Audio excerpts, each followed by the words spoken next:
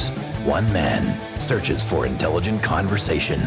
From Dedham, Massachusetts, the birthplace of modern democracy, this is You Don't Have to Yell, with your host, Dan Sally.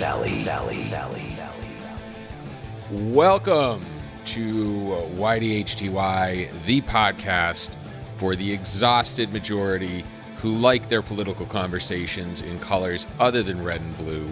We are at the last of our four-part series on who bears responsibility when protests and rallies turn violent, and we are ending this series, as we always do, with Arjun Murthy, my good friend from thefactual.com. If you haven't checked out The Factual yet, it is a news site that ranks sources based on partisan bias and credibility to deliver the best spin-free news stories, and every day they poll their readership on a pressing issue. Now, right after the verdict against the organizers of the Unite the Right rally, The Factual asked their readership if organizers of rallies should be held responsible when events turn violent. Now, I love these polls because The Factual's readership tends to span across the political spectrum, and I was very interested in hearing what folks were thinking. The results were not surprising, but did confirm a lot of what I've come to believe from my conversations in the past few episodes, which you should check out if you have not. I will be back at the end with my final thoughts.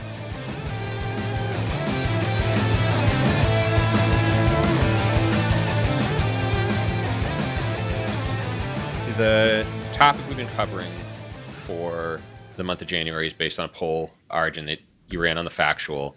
What we were looking at is what's the culpability of rally organizers for violence that takes place at their events or damages that takes place at their events. And I want to dig into the specifics of the poll. Can you just restate what that question was for the audience? Yeah, absolutely. So the question was, should organizers of rallies be responsible for violent action of attendees? And we did this poll back on November 26th. We had 432 votes, so a pretty decent sample size.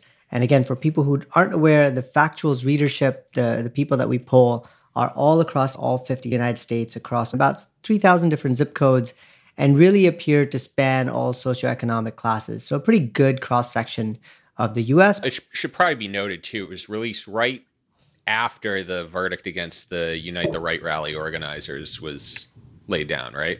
That's right. Yeah, that was the impetus for the poll.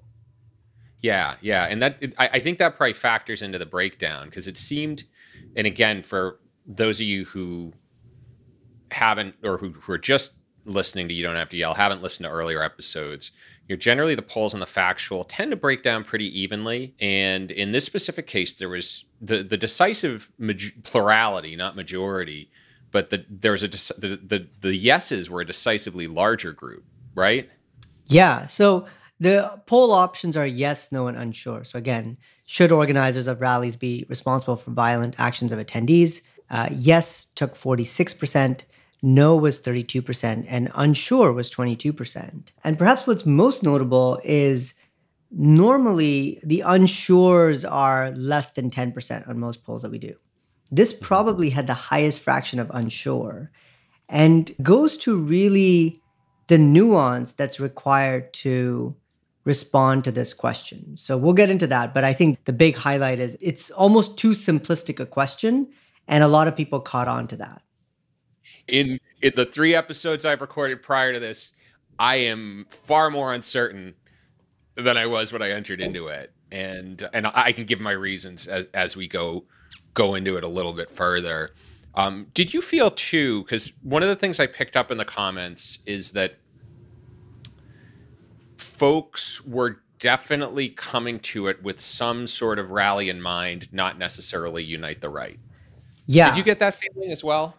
There were definitely people that seemed to respond with either the Unite the Right rally or the BLM rallies over the summer. And so they were interpreting that question along those lines. And actually, a lot of them also are thinking of this question in only this dimension, but we should really think about it across both because they're both rallies of people getting together.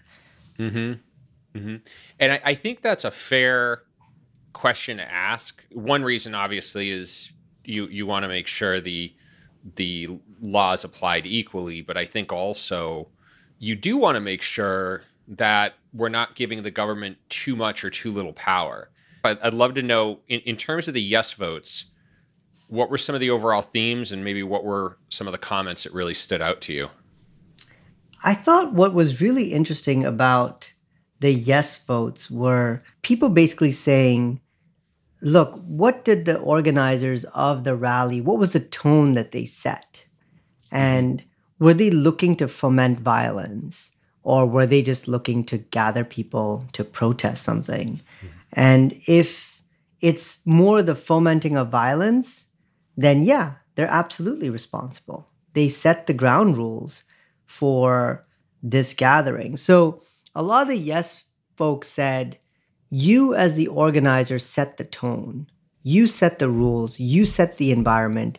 And if you set it up in such a way that it is encouraging violence, then absolutely you should be held responsible. And I saw a lot more folks saying, make sure that this applies both to BLM gatherings / riots, as well as Unite the Right and all those kinds. They're all rallies of people, and it should apply equally. There were a couple things that I picked up in my conversations that speak to that. And one thing I discovered is that the criminal law, when it comes to prosecuting when it comes to prosecuting organizers in rallies that turn violent, is the system actually works pretty well, and part of that is because what you have to say in order to get charged for inciting violence is so blatant and apparent. Mm-hmm. So I'll give you an example. There's one Supreme Court case that really guides all of it versus Claiborne Hardware. And this was an instance where shop owners who in this town in Mississippi were boycotted due to police shooting of an African American. And the shopkeepers were suing the NAACP for economic damages. Now, in the suit came a statement by this guy named Charlie Evers, who was associated with the NAACP, who said something to the effect of, if we catch any of you going into those racist stores, we're going to break your damn neck. That was verbatim. Wow. That did not qualify. Really? It did not qualify as incitement of violence. So there are all these standards, and if you want to hear about them, the episode I did 2 episodes back with John Vile documents them for you listening. But the standard's extremely high. So, for example, if we take Donald Trump's rally, for example, January 6th, saying we're going to fight like hell, Rudy Giuliani saying trial by combat, Mo Brooks saying we're going to kick some ass, those don't qualify. Those are all highly protected. So it is very, very difficult to actually run afoul of the criminal side of things.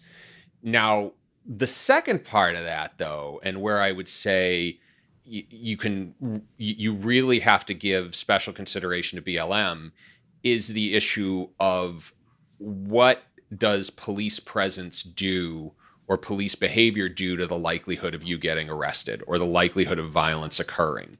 Because, again, we'll compare the attack on the Capitol versus your typical BLM rally, or for that matter, the BLM rally that took place outside the White House.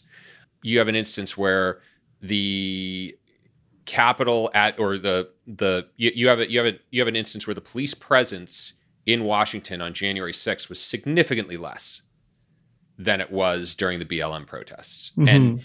And there's an argument to be made that if the police presence is ramped up, if there is more confrontation, there's going to be more arrestable offenses, because there's going to be provocation. There are just a lot of things that kind of raise the temperature on that. And so, I think that's where the law gets tricky. And I want to get into the no votes in a second, because the law can say when you are guilty of committing a crime. And generally, if you commit an act of violence at a protest, you get caught, you're going to be prosecuted, just like the person who drove into that crowd of protest or the crowd of demonstrators at Unite the Right, you're going to get caught. You're going to get prosecuted. I think when you start to ask what it is that makes a rally turn violent, I think it's legitimate to explore, is there some aspect of police presence that can either increase or decrease the likelihood that things are going to turn violent? And I'll say this to the audience, I don't know the answer to that. I really don't.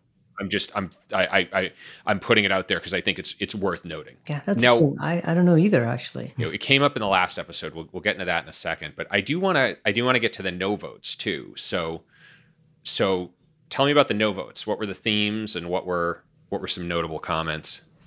So I thought what was most prevalent in the no votes was, first and foremost, that people wanted to protect the right to protest and to rally. A lot of people see the right to free speech as so very important, so very core to being American. We have always protested things that we have been unhappy about, and that's driven a lot of change. And it seemed like nearly everyone was on the same page as saying we need to preserve that and not cede too much power to the government that removes that right from us. There was also a very interesting theme that came up a bunch of times where people said, if we go so draconian and say that the organizers are going to be held responsible, just watch for how many times there will be people planted in the rally, counter protesters, to cause problems and to basically derail the rally and have it be associated with violence when the organizers didn't intend it to be. And lo and behold, now we're out of our ability to protest. So I thought that was a really good point, that if you start to hold the organizers responsible, but they're bad actors in the crowd, where does personal responsibility, where do you draw that line? And that seemed to come up a lot in the no votes.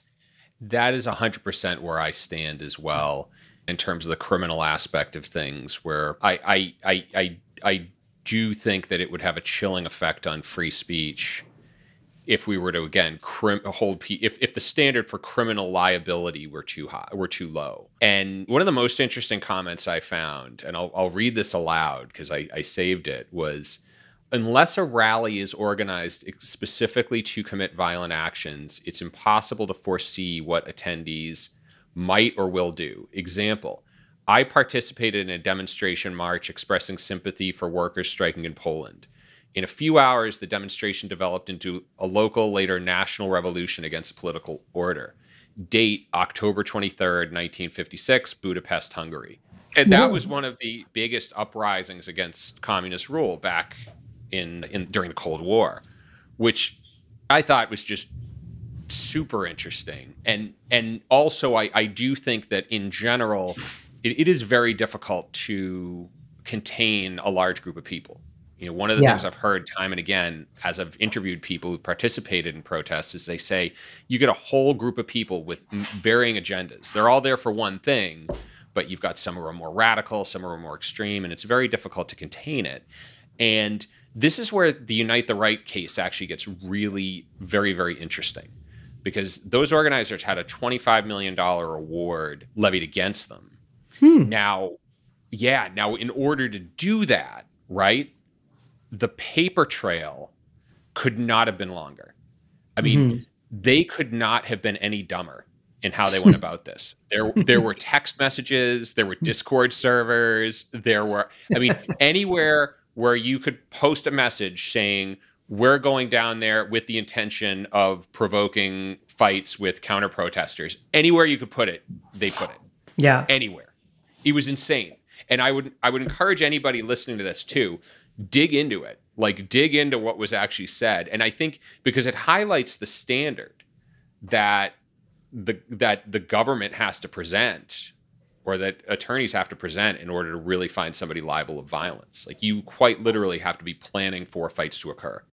That gets cloudy, and I would probably venture to say there's like a 90% chance no repercussions are felt by any of the organizers, because there would have to be some overt mention, planting people in the crowd or something like that. It would have to be so blatant that their plan was to go to the Capitol and stir up trouble that I just find it unlikely that he'd suffer any consequences for what happened. Nor I liked a lot of the responses in the unsure column. As I've said before, so many of our polls, the quote right answer often is unsure because these things depend on nuances and situations and stuff. And so a lot of the folks in the unsure column, which is again what 22% of the responses said, let's be reasonable. And it was sort of a meld of the yeses and nos saying, were the organizers trying to incite violence? Were they really pushing for it? Was it sort of aggressive in the tone to speech? Or did they not know? They were, bad actors in the scene. Extend this situation to other settings. I mean, one guy said, go to a stadium for a sports game and then a big fight breaks out and there's violence. What if that happened? Who is actually responsible? And I think nearly everyone came down on, well, that's on the individuals. There was no reason to think this was going to turn into violence. There was no desire, no sort of pushing people to get all riled up. And so this happened, and that's personal responsibility. And those people should be held accountable, not the setting. So I thought it was a very good answer on the unsure, sort of balancing free speech, personal responsibility, all those kinds of things. Yeah, and I think you're right, too. Like I said, I was unsure. And the thing that really kind of, I guess, increased my uncertainty was the last episode I did covered this case, Doe versus McKesson, that a lot of people don't know about. Let me take a step back here. There was a police officer who sustained pretty significant injuries while he was on duty at the event. And so he lawyered up, and his lawyer sued a whole host of litigants, which included DeRay McKesson, but also the Black Lives Matter hashtag. So this guy sued a hashtag, first and foremost. So froze that hashtag's assets, But so McKesson now has been locked in a civil suit for the last 5 years since that happened. And this is where my uncertainty lies, and this is where my problem lies. Is it's really difficult for me to say, you know what, the organizers of the Unite the Right rally should not have been held responsible for what happened. Because if you read their communications, it is very clear they went in there structuring that rally in a way where it would increase the odds that they were going to clash with counter protesters, right? On the same token, McKesson spoke at a rally, did not incite violence. The protest was not structured to be violent. And he has dealt with having this case pending in court, going back and forth between upper courts and lower courts for a time, bore some of the legal costs. The ACLU, I think, has picked this up now. And that concerns me, because if you're able to lock somebody up in civil litigation due to their participation in a particular protest, then I don't see a big difference between that and just banning the speech outright. Yeah, that's true. Yeah, sort of legal red tape will just tie you up forever. Well, that's it. Because if I have the threat of financial ruin, or if I'm facing the threat of financial ruin for speaking out, that in and of itself is chilling. And I think what we've seen is that state laws are actually the thing to worry about. Huh.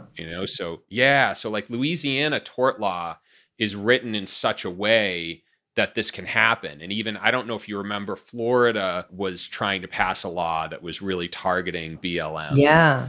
Yeah. And I think that's what, I think a lot of folks miss in the national conversation, is that it is the states a lot of times that influence these cases. And the other question is a lot of it depends on the Supreme Court too, and kind of how they react. So with McKesson, they kicked it back down to the lower courts, so it's still going on. Right. I wonder, thinking back to protests and civil rights efforts for the last 100 years, you think about people like Martin Luther King or Gandhi, and I wonder how much we can learn from them. And I'm certainly not an organizer of protests, so what I'm about to say is probably very basic. And to people who are actually organizers, they might think, dude, you're way out of your lane. Yeah. But I wonder if two things are a good idea. The first is to be explicitly nonviolent, to make it be a tenet of your movement, as Gandhi did. And then second is to prepare to get arrested anyways. I think that if you're going to protest some civil rights issue in any country, it's likely that the state will try to come down on you regardless of where you stand. Like Gandhi was still arrested a bunch of times. Yep. And so was MLK. I don't think you're getting out of that. And I think the state is going to find ways to quiet you. But if you at least are explicitly nonviolent, first of all, there's probably less likely to be injuries and deaths to both protesters, but other innocent bystanders and things like that, which I think no protest movement really wants to have blood on their hands. I think it probably doesn't serve your purpose well. So it seems like that's a good thing to do. But I think even if you do that, you're still going to face the courts and the police and the government.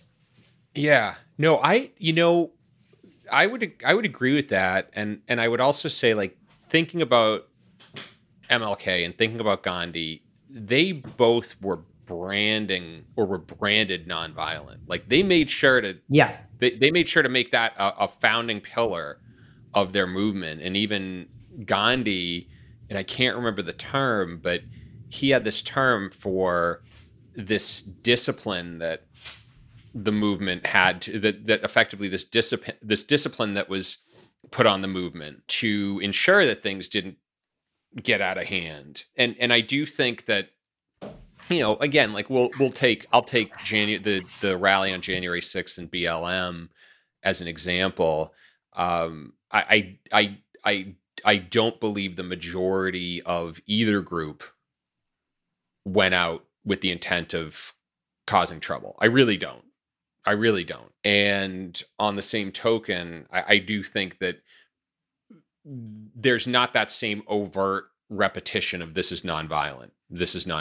Like, I do think that, I think if you're going to, and again, like, I'm equally unqualified as you, Arjun. So, organizers, feel free to lob stones at us. But yeah, I feel like, if you look at what's missing there wasn't that kind of repetition of, or there wasn't that, how do I put it?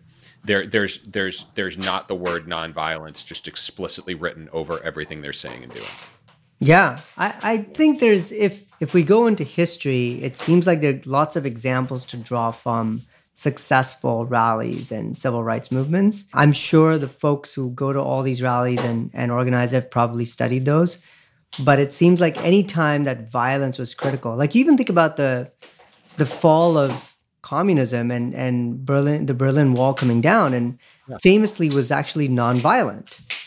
Mm-hmm. It actually came down in a pretty surprisingly peaceful way, even though, of course, for years and years up until that point, any sort of protest efforts had been violently quelled. So it seems like there's a tipping point when change happens.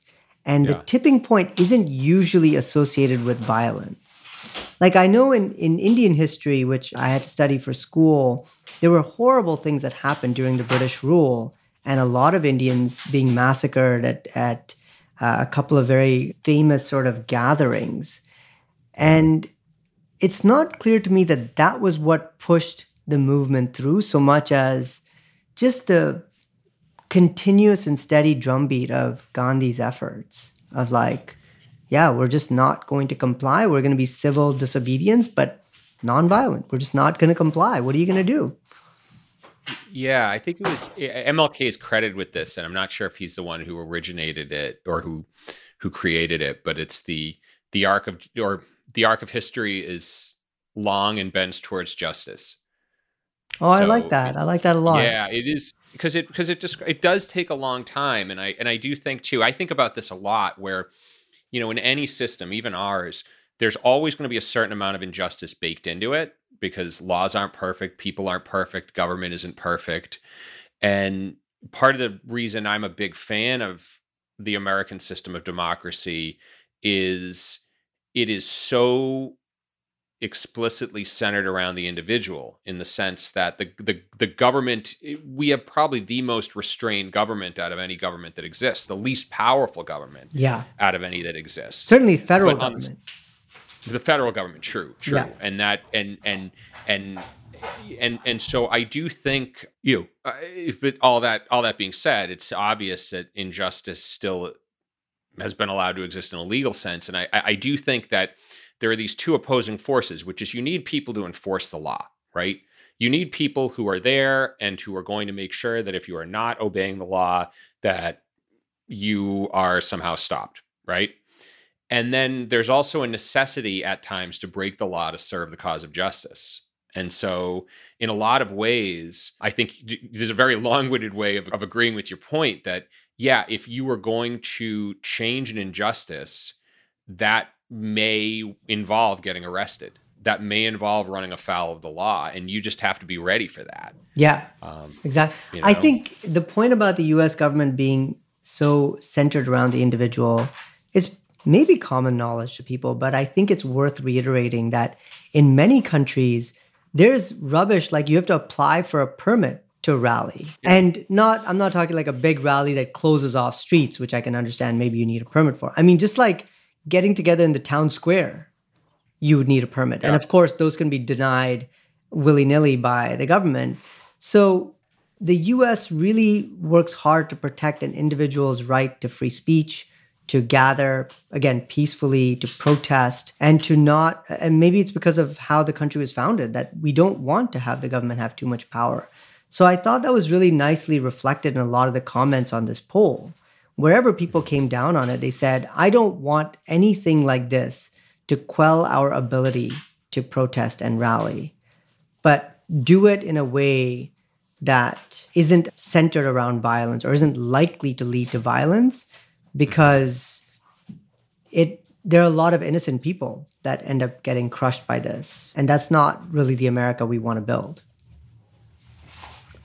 Arjun, I could explore this topic further, but I think that was the most positive thing that I think we've probably expressed about the American political system. And the thing I'd like to highlight too is that the thing that I think is really cool about that is that you've got a mix of people of all partisan stripes from all over the country, right? Right.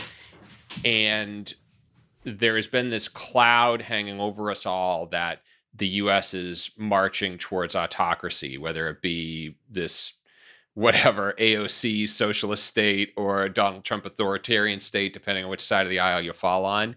I think the thing that's cool is you've got a lot of folks saying, hey, let's not, a lot of people who buy into the concept of America, and a lot of people are saying, hey, let's not give the government too much power over this.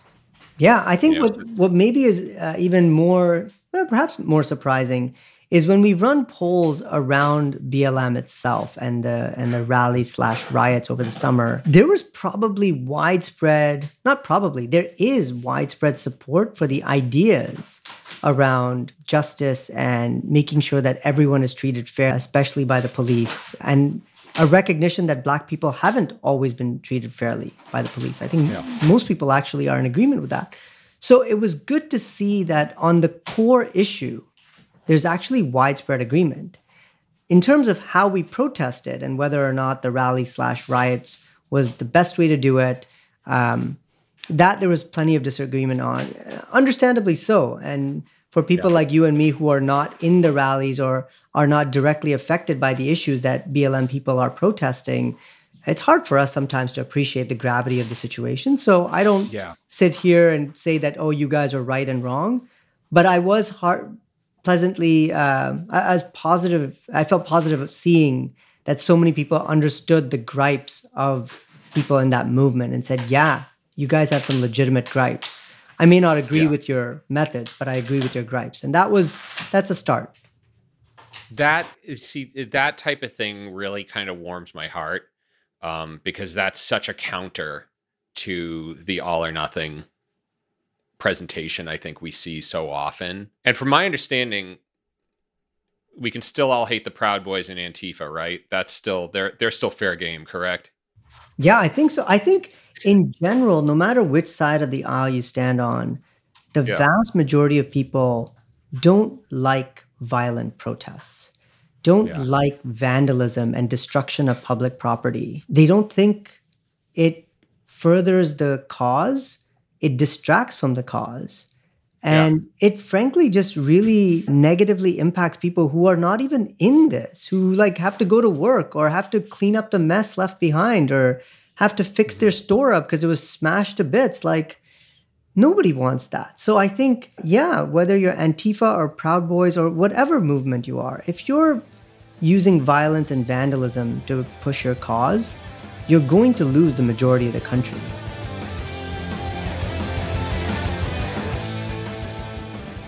I hope you enjoyed this episode, and if you did, please consider leaving a kind review. And of course, if you did not and can keep this between us, I would greatly appreciate it.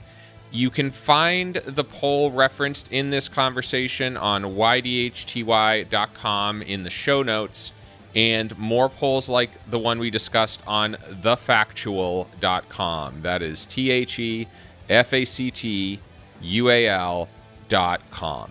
Now, getting back to what I said in the introduction, this poll was released days after the verdict against the organizers of the Unite the Right rally, so it's not surprising almost half of the people who responded voted yes.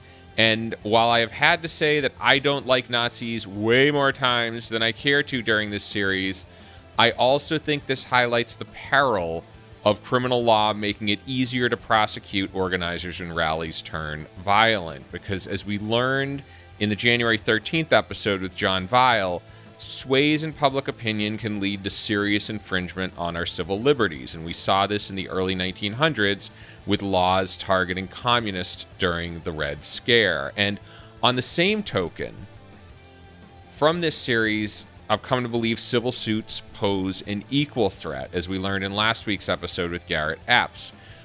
While prosecutors against the Unite the Right rally had more than enough evidence to find the organizers civilly liable, we also see instances where less credible, frivolous lawsuits can lock organizers in very expensive court proceedings and drag on for years. And we see states beginning to push laws to make these suits easier to file, which is more like fining people for exercising their right to assembly and free speech instead of jailing them. And this, in and of itself, I think is problematic. I would be interested in your thoughts. This is a really complex subject, so feel free to email me any comments at heydan, that is HEYDAN, at ydhty.com. I would love to hear from you. As always, music courtesy of Quellertac, YDHTY's editorial advisor and producer is the admirable Admiral Adam Yaffe. YDHTY is produced in loving memory of the big Gino, Jason Putney. Until the next, this is Dan Sally. Ladios.